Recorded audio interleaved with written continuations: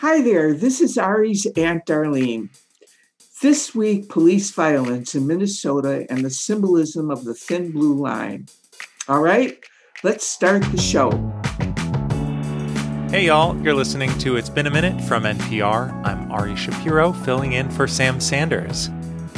This week, even as we've been reliving the trauma of George Floyd's death under a police officer's knee, two more stories have compounded that grief.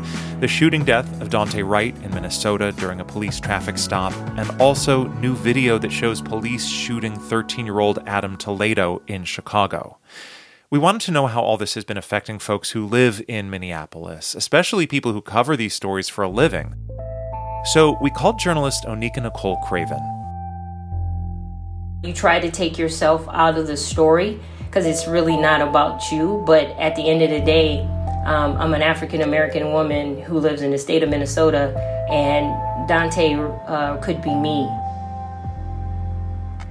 It's been really tough. I have brothers and uncles here in the city of Minneapolis, and, every time they leave the house or they go somewhere, the idea that a routine traffic stop could end their lives, and watching the trial, and then you have Mr. Wright being killed just 10 miles away from the court.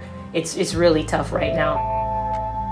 Onika is a contributor to one of the few black newspapers in the state, the Minnesota Spokesman Recorder, and she told me that she's experienced that same fear during encounters with police.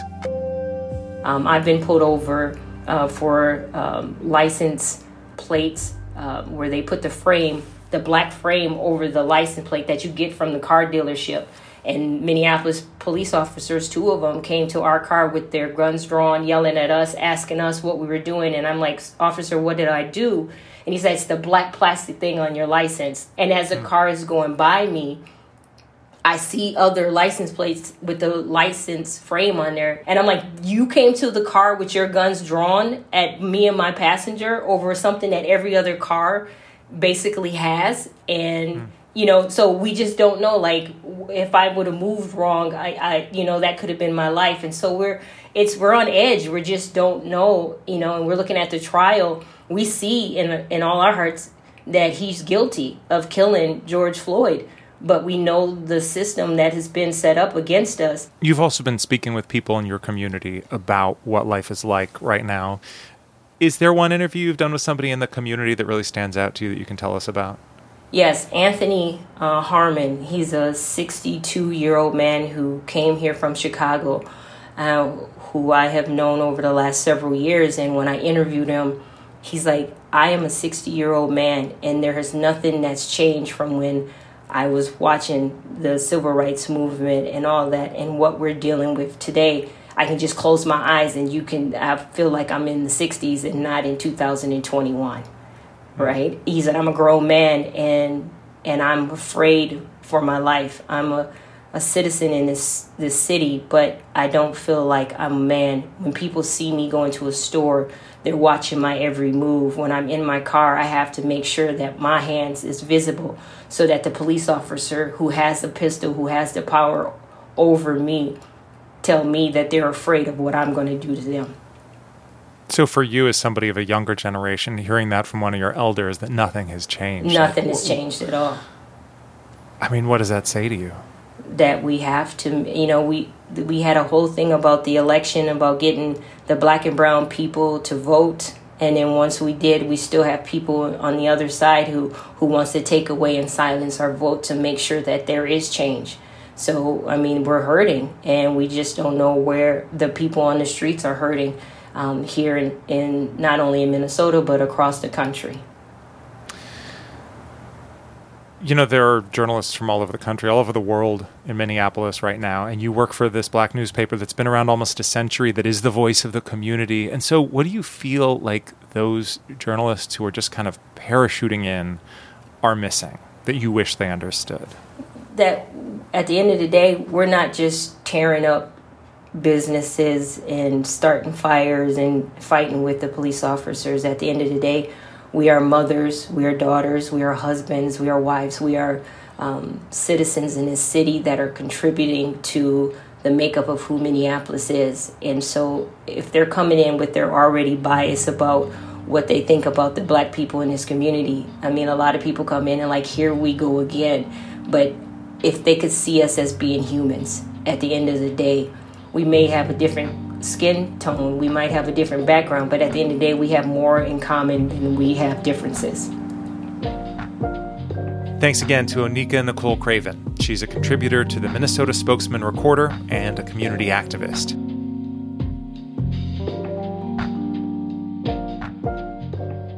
So, a day after Daunte Wright was shot and killed by a police officer in Brooklyn Center, Minnesota, people noticed something outside the police station.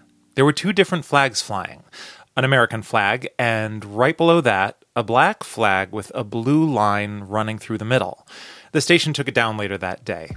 There's another version of this flag that you might have seen, one that has the stars and stripes of the American flag, but it's black and white with a single blue stripe across the middle. This symbol of the thin blue line really picked up after the 2016 shooting in Dallas that left 5 officers dead. For people in law enforcement, it can be a sign of pride and solidarity in the face of a dangerous job. But then it started showing up in different kinds of places. The flag was flown more and more often, and then really in 2017, it is flown at the Unite the Right white supremacist rally in Charlottesville, Virginia. This is Maurice Chammah. He's a staff writer at the Marshall Project. And that's where you see the flag really start to take on a symbolism for sort of both sides of a debate, and it almost comes to stand for the very sort of partisanship and division that has kind of dominated these conversations for the past few years. So you've seen in lots of little local news stories around the country, you see a police department or a sheriff's office fly the flag, and then people either who work for the department or who live in the community saying, well, no, I think that now stands for white supremacy, or I think that's... Especially after the flag was seen at the January insurrection at the U.S. Capitol. Maurice has written about the origins and the evolution of the thin blue line, the phrase, the image, the flag, and it turns out this history goes way back. The actual history sort of goes back to the 19th century to a British battle formation that was referred to as the Thin Red Line. Of course, there's also a famous movie with that title, and it really comes out of military circles, and then the phrase gets applied to many other situations and professions. When we were reporting on it, we were sort of surprised to find that somebody had once made a reference to a thin white line of bishops, right? So it stood for many different kinds of people and professions. But just that idea that the line, whatever the color it is sort of like separating order from chaos, right? It's like on one side of the line is what you don't want, and we're the people keeping the distinction. Yes, but in the 20th century, as police departments increasingly come to see themselves as kind of quasi-military institutions, a lot of former military people who served in, Vietnam and Korea come back and take jobs as police officers, and at the same time, you see increasing references to the thin blue line, this idea that they separate, order from chaos, and where abroad that meant, they're the front line of America fighting its enemies around the world. Now the idea is the enemy is within. The enemy is criminals and elements of disorder that seek to sort of undermine American society. Of course, as we get into the 60s and 70s, this is part and parcel of a kind of a racial coding, an idea that no one will say that this is about race, or the idea that police should enforce a caste system between black and white in America. But I think a lot of people start to even subconsciously sort of associate this thin blue line idea with that kind of racial division.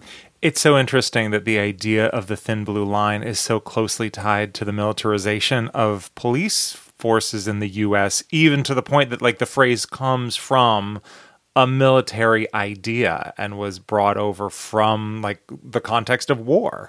That's right. And the figure who is most associated with its spread in the United States, you see a handful of, different references percolating here and there in the early 20th century, but it's really in the 1950s when William H. Parker, he's a former military police chief in Los Angeles, And he works with the producers of Dragnet, LA's next to Hollywood. And they even had a short-running television show called The Thin Blue Line that was very much about promoting Parker's idea that, as in the military, there's this line between different kinds of Americans, those who abide by the laws and those who don't, and we need the police to be that line. It's worth noting in this context that Parker himself was very racist, very open about it. He compared protesters to monkeys. He compared Latinos in his purview as being from the wild tribes of Mexico. I mean, just these really awful phrases that sound extraordinarily anachronistic to us. But that's where this sort of history is hard to separate. Yeah, I didn't know any of that before I read your piece. And when I do think about the Thin Blue Line in that context, it seems really hard to separate not only from the militarization of police, but also from this idea of the Thin Blue Line and Blue Lives Matter standing in contrast to racial justice protests and Black Lives Matter.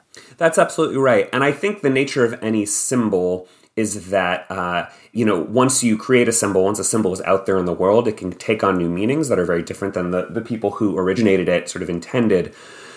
In certain circles of police officers and their families, I think people really think that the flag just stands for solidarity. There's even an equivalent flag that has a red line on it that's supposed to be for firefighters. And then recently we saw one with a yellow line on it that can be for 911 call operators. So you've seen other sorts of emergency professions adopt this image and language. And certainly all of them are not simultaneously promoting white supremacy.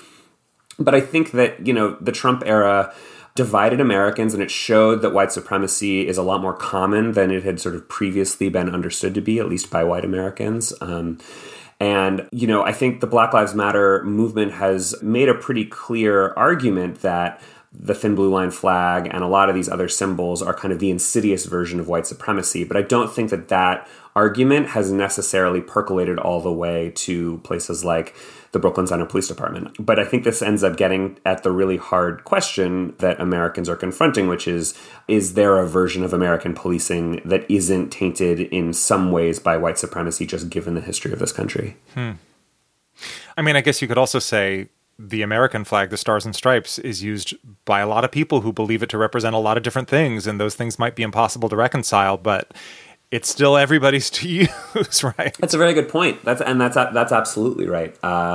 You've also heard an argument from some people that the Thin Blue Line American flag should be done away with, not because it stands for white supremacy, but because it is a marring of the American flag, right? Certain kinds of reconstituting of the flag are considered violations of the sorts of flag codes that, like, the American Legion puts out. The American Legion has held back from really making a strong statement one way or the other. But I do think that any kind of manipulation of the American flag kind of raises this question of sort of whether this symbol that's really important to all Americans, because it stands for so many different things, is getting kind of co-opted by one very particular group. There have been some bans on flying the Thin Blue Line flag. Like, even a police chief in Wisconsin said the flag had been co-opted by extremists with hateful ideologies. So do you think the balance is tipping or has tipped on what this image represents? I think it's like right there on that line, right? And if people want it to not stand for white supremacy, there has to be sort of a more open disavowing of white supremacy by people who fly the flag, and it's just not something you're really seeing yet. So I think, even if it just stands for police solidarity, it also still stands for the idea that there's a divide between the police and the community, right? That there's disorder on one side and the police on the other side. And we now know that that is just not the way things are, right? That police commit crimes, that police are responsible for deaths, commit even murder, right? And that many people who at one time had been sort of associated with disorder in American society, like racial justice protesters, are actually just trying to make a better country. And the Thin Blue Line sort of image and rhetoric does contribute to this sort of idea of there being a division. So I think white supremacy aside, it already does stand for a sort of divisive vision of what law enforcement should be in America that, is increasingly being challenged. Thanks again to Maurice Chammah. He's a staff writer at the Marshall Project. Coming up, I chat with Misha Youssef about Islam, spirituality, and psychedelic mushrooms. We also play Who Said That?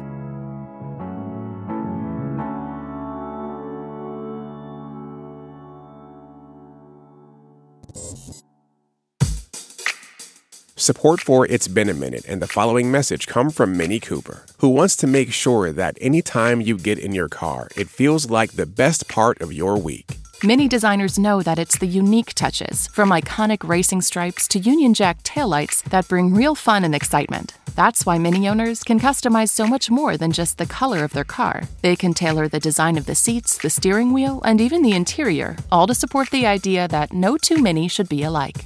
And there are lots of Mini owners who take it even further, so don't be surprised if you see a Mini in leopard print or one with butterfly doors. There are Mini out there with truck beds, surfboard racks, and even one with snow tracks to drive on the ice in Antarctica. Because just like no two Mini are alike, no two Mini drivers are alike, but they're all pretty good together. Steer over to miniusa.com to explore the full 2022 lineup.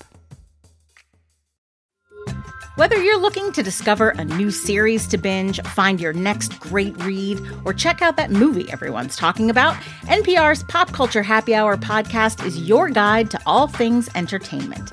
Every weekday, we keep pop culture in high spirits. Listen now to the Pop Culture Happy Hour podcast from NPR.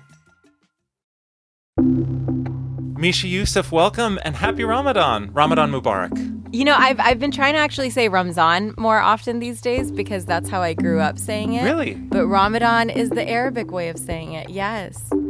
Misha was born in Pakistan and grew up in California. It's the Urdu way of saying it, and then in Farsi you say like Ramazan Mubarak. So that's what your family would say to each other? Yes, they say Ramzan Mubarak. Misha hosts the podcast Tell Them I Am. It launched its second season this week with an episode for every weekday of Ramadan. The whole goal behind putting out the podcast one every weekday of Ramadan is to celebrate something that is already such a time of community for Muslims, and also to flood the media with really positive, affirmative stories from Muslim people themselves that allow them to center their own stories in whatever way they want, at a time when a lot of the stories in the media are very commonly Ramadan 101 or about Muslims in a more stereotypical or pigeonhole-y kind of way. Each episode features one person's story. The first season, in 2019, looked beyond religion and spirituality at the countless ways Muslims define themselves. Then Misha went through a bunch of harrowing life events, which changed her focus. A breakup, a job transition, the pandemic, and a near-death experience. I was just walking outside of work as a pedestrian and out of nowhere was run over by a car that lost control. So it was pretty brutal, really, really intense. I was like trapped between two cars, you know, hit on the head. I had like blood everywhere. And I came out of that remarkably unscathed for how intense the accident was. I didn't even have a concussion. I tore my ACL, which meant a year-long recovery and learning to walk again. Wow. And I think that's when I kind of realized that maybe there's more to my own relationship with Islam than I had presented in the first season. It's so interesting that this podcast, which you created as a vehicle to tell people that there is more to Muslim identity than religion, has now become a vehicle for kind of exploring spirituality and religion a little more deeply. I know. Isn't that crazy? I hadn't planned that at all. And I think that, you know, one of the things that was really important to us in diving into spirituality and religion was staying true to that central question of what's a small moment that defines you, and maybe veering a little bit closer into what's a small moment that defines you where maybe you felt like you could glimpse God. God being whatever God is to you. It could be the universe. It could be just a certain feeling that you have. You know, just allowing people to go there, I think, and asking them the right questions this season. We realized how much that was resonating with other folks who had lived through the pandemic and been through some pretty intense reflective experiences of their own. And the stories that you tell still defy stereotypes. Like, there is one episode about a woman who uses psychedelic mushrooms, which, like, maybe is often a spiritual experience, but is not necessarily often seen as a Muslim religious experience. Absolutely. And what's amazing about that is, you know, in Islam, we know certain things like no pork, no drinking. But some things are in a little bit more of an ambiguous gray zone, and shrooms are kind of in that realm. And the woman that you're referring to, Salma Hindi, she actually is a hijabi woman who came from a very conservative family and was really struggling with depression, trying to reconcile all these different parts of herself. And the solution that she found was in taking shrooms. And so I think like it kind of helped me.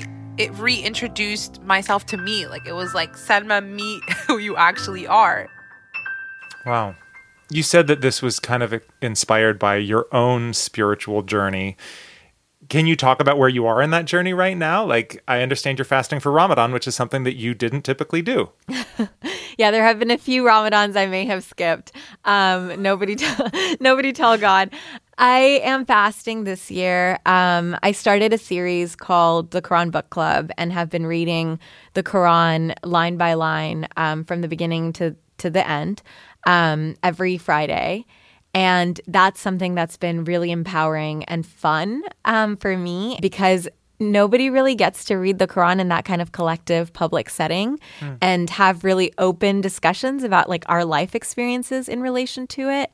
There are a couple of things that I've tried, like I hadn't prayed in several years, and so I had to YouTube how to pray again.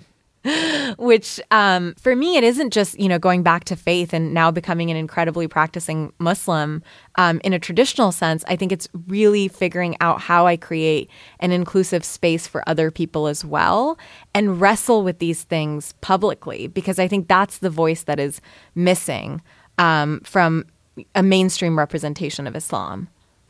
You said that the media tends to cover Muslims in a sort of cliche, stereotypical way. And generally speaking, the media does a lot of stories about religion, but not a lot of stories about sort of faith and belief and spirituality and what that means, whether we're talking about Muslims or people of another faith. I think it's very easy for the media to distill a philosophy that is complex and nuanced, and a group of people who are complex and nuanced, who are wrestling with that complex philosophy into rule number 1, rule number 2, rule number 3 equals religion X, and the same with others. So I think that's why we don't hear stories of faith, because it's hard. It's hard to tell stories of faith and belief and disbelief and the ebb and flow in all of that. Yeah, I remember watching the show The Leftovers on HBO and I kind of being obsessed with it and thinking, oh, this is telling stories about belief and faith and spirituality that I don't think I've ever seen in scripted television before. First of all, I am obsessed with The Leftovers. Really? Yes, I love that show so much. And I feel the same way that you do. I think it resonated so much with me because there was no conclusion. And there was such hopefulness and such beauty. And constantly these characters are asking themselves these questions of, what do you do when you're presented with something that you cannot explain and that is impossible to grasp because you just don't have the tools? I don't think that's just applicable to the scenario in The Leftovers where you have like 2% of the world's population disappear without knowing why or how.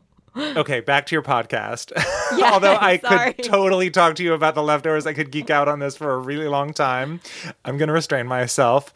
You said that in some way this season reflects the journey that you are on spiritually. Was there anybody whose story you told this season that helped change your journey?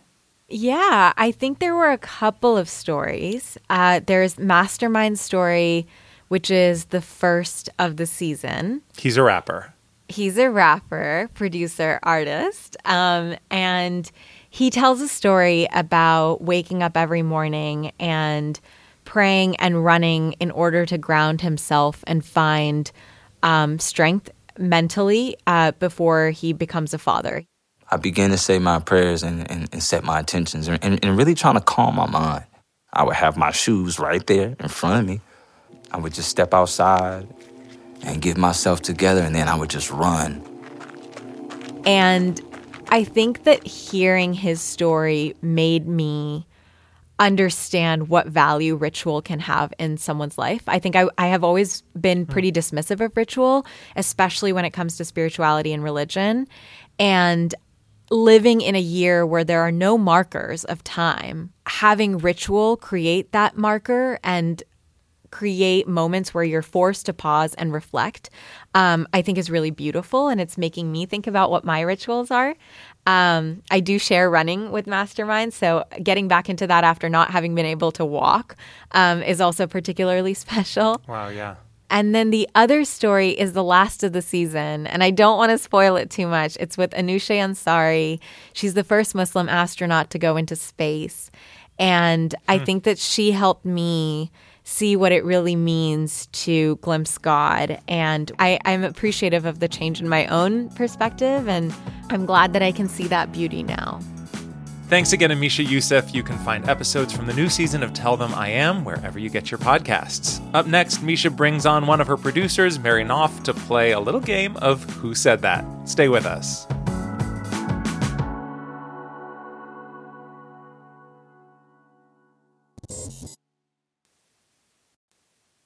Are you an audacious entrepreneur with a world-changing idea? Then join us this May for the virtual How I Built This Summit hosted by me. We'll have interviews with some of the best-known entrepreneurs out there and community-building sessions to meet other creative thinkers like you. Thank you to Dell Technologies, a supporting sponsor of the How I Built This Summit. For more information, head to summit.npr.org. So we've got Misha Youssef here. She is host of the podcast Tell Them I Am. And Misha, who's joining you to play this game? One of my favorite people on earth, Mary Knopf. If you don't know her name, you will very soon. She was executive producer on this season of Tell Them I Am. And do you think she's going to be a worthy competitor for you?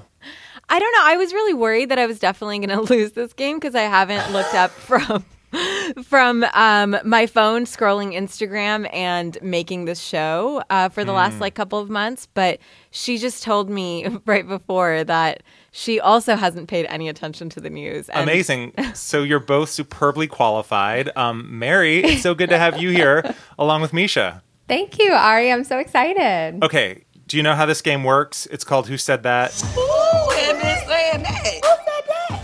Who said that? The rules are very simple. I'm going to give you 3 quotes from the weekend news. You have to guess who said it or fill in the blank or give us the context and just kind of yell out the answers. There is no buzzer. There are no points. The winner gets nothing. The stakes are very high. You ready? It's for our reputation. Yes. It's for your reputation. Your reputation is on the line. Wonderful. Okay, here is your first quote. Tell me what or who this is about. Measuring more than 4 feet, the furry giant should be easy to spot, but he vanished from an English garden last weekend, and the police are treating his disappearance as an abduction. Is this the royal family? English Garden? I Great wish British it Bake were Off? about the royal family. That's such a good guess. It is not the royal Is it about family. a fox? Close. It's about an animal that a fox might eat. Cat? A squirrel? Oh, 4 feet. Well, typically these animals are not 4 feet either. That's what makes Darius, a Guinness World Record holder, so remarkable. What kind of an animal is Darius? A squirrel. A rabbit? Yes. Congratulations, Mary. Darius is the longest rabbit in the world, and he went missing on Saturday. According to his owner, he is an old man that has not lost his sparkle. He was insured for $1.6 million. I believe that's dollars, not pounds. He traveled with a bodyguard when he did public appearances. He is retired, and police are investigating this disappearance. So if you encountered a 4-foot rabbit in a dark alley, I don't know, adorable or terrifying? Terrifying. Terrifying, says Misha. Yeah. Terrifying, says Mary. This is such a depressing story to start this game. Oh, it gets better. It gets way better. Okay, so that was 1 point for Mary. You ready for the second one? Oh, yes. I want you to fill in the blank in this quote. Blank just posts ridiculous sound bites like this for clout, and he has no respect for epistemology. This was a tweet. Who was the tweet about? For epistemology. Yeah, this now sounds like a philosophy class. Is it a philosopher? It is actually a corporate account. Amazon. Tweeting about Amazon. a scientist. No? Here's a hint. They had a Twitter beef. Oh my God. Is this supposed to be is beef the hint or beef is the hint? Beef. Are you familiar with a brand of frozen Philly cheesesteaks known as Steak-umm? Is that what it is? So I take it you're not familiar. I have IBS. That is not in my vocabulary. I will still award the point if you can name the celebrity scientist that Steak-umm was having Twitter beef with. Gwyneth Paltrow. Scientist, really? I just heard celebrity. A celebrity scientist. Ari, this is so hard. This is so hard. Okay, when someone asked Steak-umm where this beef came from, the account replied, "Just sick of Neil's games." Is it Neil deGrasse Tyson? Yes! Point to Misha. It was a journey, but we got there. Neil deGrasse Tyson. I don't know. How do you feel about brands on Twitter getting into it with scientists? Pro, con? Con. Yeah. I mean, I think corporations should probably not have too much of a Twitter personality whenever they have the option. Okay, so we've got 1 point for Misha, 1 point for Mary. This is the whole game. Okay. Blank faked having a personal assistant so he didn't have to attend events he didn't want to go to.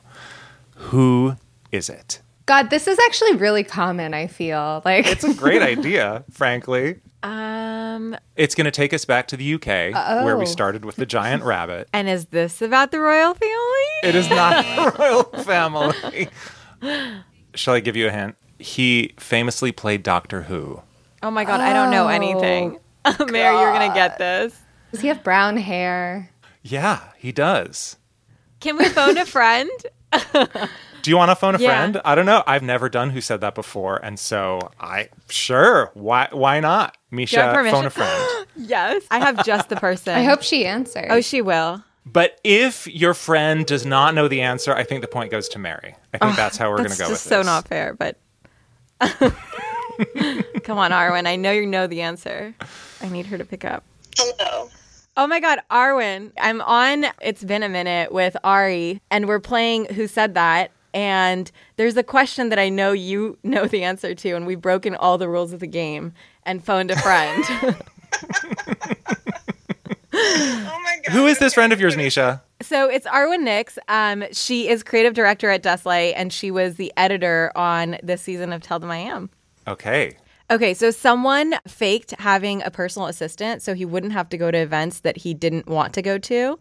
And he used to play Doctor Who.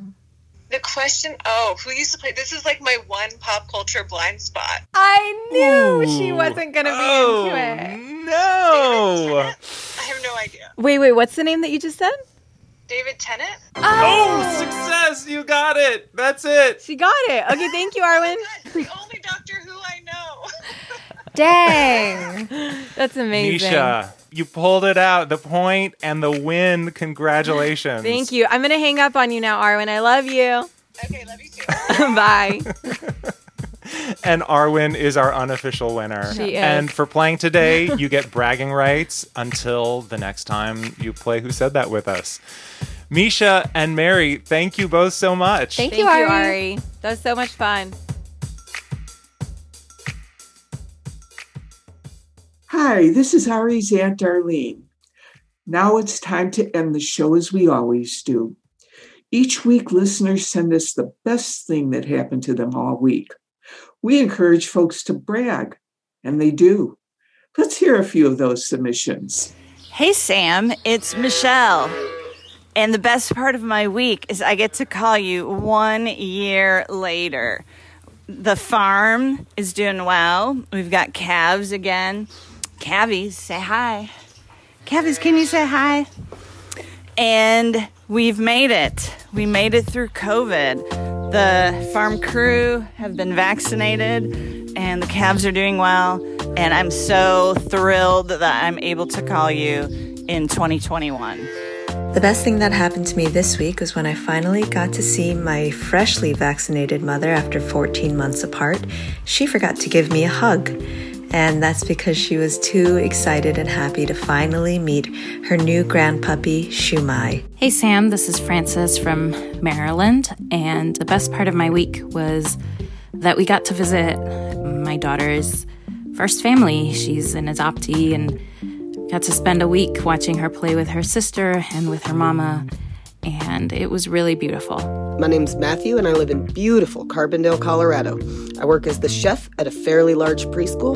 The best thing that happened to me this week is when I went to go deliver lunch to my 2-year-old class today, one of them said, "Thank you, Chef Maddie, I love you."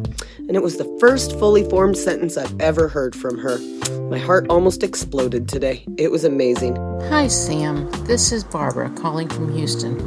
The best thing that happened to me this week, and honestly all year, was that I attended live concerts by my favorite band ever, the Mavericks. Saturday night was a religious experience. Ven si tierra, por favor. Ven conmigo a mi retiro. They were so good that I cried. I have missed this so much, and I'm so grateful to have been there to witness and be part of this magic. Thanks so much for everything you do on the show and for keeping us sane in this super easy and chill year. Have a great day. Bye. Love hearing those sounds of spring and rebirth and reopening. And the best thing that happened to me this week is along similar lines. I pulled the first spring radish out of my garden. Thanks to those listeners you heard there, Barbara, Matthew, Frances, Eunice, and Michelle. And listeners, you can send your best thing to us at any time during the week. Just record yourself and send a voice memo to samsanders@npr.org. This week, the show is produced by Janae West, Andrea Gutierrez, and Sylvie Douglas. Our intern is Liam McBain. Special thanks this week to Mel Reeves and Satara Strong Allen. Our fearless editor is Jordana Hochman. Our director of programming is Steve Nelson. Our big boss, the senior vice president of programming at NPR, is Anya Grundman. Okay, Sam's back on Tuesday. Have a great weekend, everybody. Hang in there. I'm Ari Shapiro. Talk soon.